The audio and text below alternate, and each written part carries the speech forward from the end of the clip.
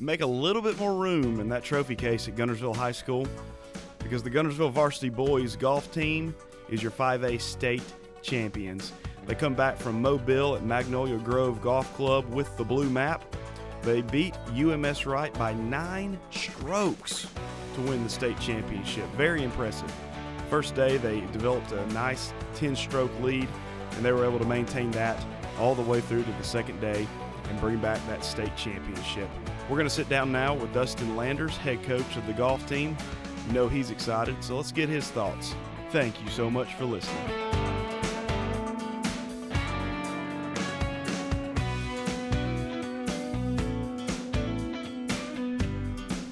I'm joined now by Guntersville Varsity Boys head golf coach Dustin Landers. The Wildcats are 5A state champions. They went down to Mobile, played at Magnolia Grove Golf Club. It's part of a Robert Trent Jones trail. They defeated UMS Wright in the state championship match over 2 days. Coach, I know you guys have just got to be so excited about your performance and coming back to Guntersville with a blue map. Yeah, man. Thanks for having me, Joe.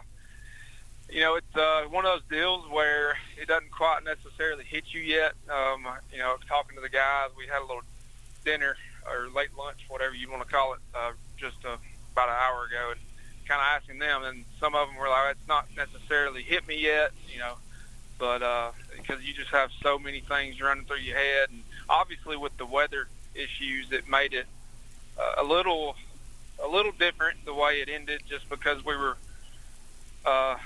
going day one, we played well. We knew going in that Paul, John, and Reagan, which has led us all year, would need to, stay pretty much the way they score where they've been scoring. And then our 4 and 5 being Brett Barwick and Jack Conway, just to play smart and, try not to press. And if you, find yourself in trouble areas, just, sometimes you just got to take your medicine with golf and make the smart punch out, or, maybe not try to attack a certain pin if it's tucked too tight. Maybe just try to land middle of the green and then, make you 2 putts, or, be lucky make you 1 and move on and just play smart golf. And, for the most part, we did that. Jack actually putted the ball really well yesterday. Made a few long putts, made one of about 40, 50 feet for birdie, and saved a bogey on the back 9 with a great 10-footer with a little bit of a double slope. And those are the kind of things that had to happen for guys to step up and make save strokes, and also limit damage when things weren't going well. And going into today, we weren't sure if we were going to get 18 yesterday, so that was a blessing. But we knew the weather was coming today. Got to the putting green this morning really late, a little before lunch, late morning, and then the horns went off. We were still about an hour and a half away from our first tee time, and that's when the waiting game started. That the weather really got rough, and it was a waiting game for about 2 hours or so, and then they finally made the decision to call it for the day, unplayable conditions. And we knew going in that was going to be the case. They weren't going to move it to tomorrow. There was no option. It was either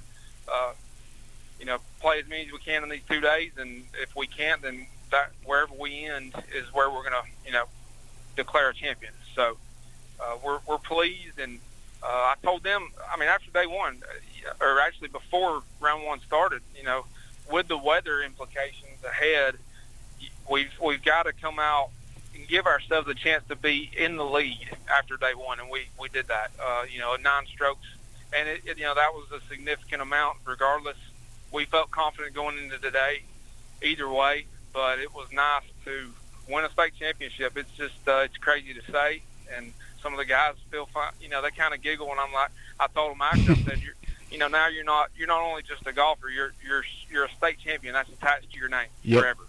So that's pretty awesome. It absolutely is, and for everybody back here in Guntersville, we were all on pins and needles trying to figure out as these final scores were coming through. I want to go back to Monday, though, because, we talked Monday morning, and you talked about, the significance of the weather and everything that goes into that. What kind of a mental fortitude does it show for these guys to build that 9-10 stroke lead going into the final day? Yeah, I mean, we all, I say we all, a lot of people play golf casually.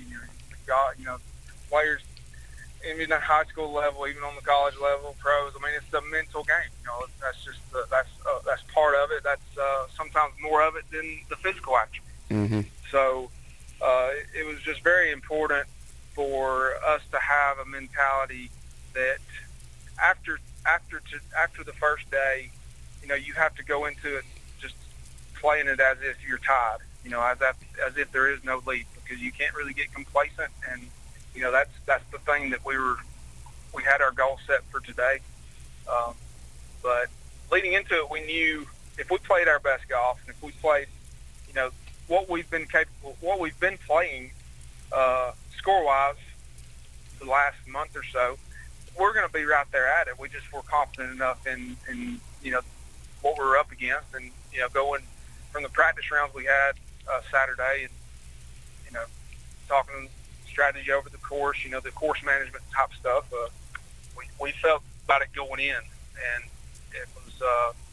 I'm just so proud of them for having a little bit of that bulldog mentality. We kind of went over that. I told them, in order to become a champion, you have to start acting like one now. Mm-hmm. Like it doesn't, and this even goes back further than this week. That's kind of been the talk for a while, because I knew that the talent was there enough to have an opportunity to do what we did, and they were locked in and focused from the onset. And I just I had a real good feeling about it, and they did too. And they performed. They came through when they needed to. Talking with Guntersville High School golf coach Dustin Landers. Coach, who are one or two of your low scores from the state tournament? Paul was he went 68, which was it's a par 71, so he was 3 under, and John posted a 71 under. Reagan posted a 75, and our fourth score was Jack Conway with an 83. Gotcha, good deal, Coach. This team, county champs, area champs, sectional champs, and now you're state champions. Just leave us with one more thought before we let you go and let you guys celebrate. It's funny, because I had 2 years ago we finished runners up. Obviously last year we didn't, with COVID, didn't have a completed season, but three of these guys, being Paul, John, and Reagan, I remember telling them after it was over, what you see, we were one team shy, one team was in the way, and you see the kind of golf, the kind of things we have to do to prep ourselves for this situation next time, so that we're as much as possible. And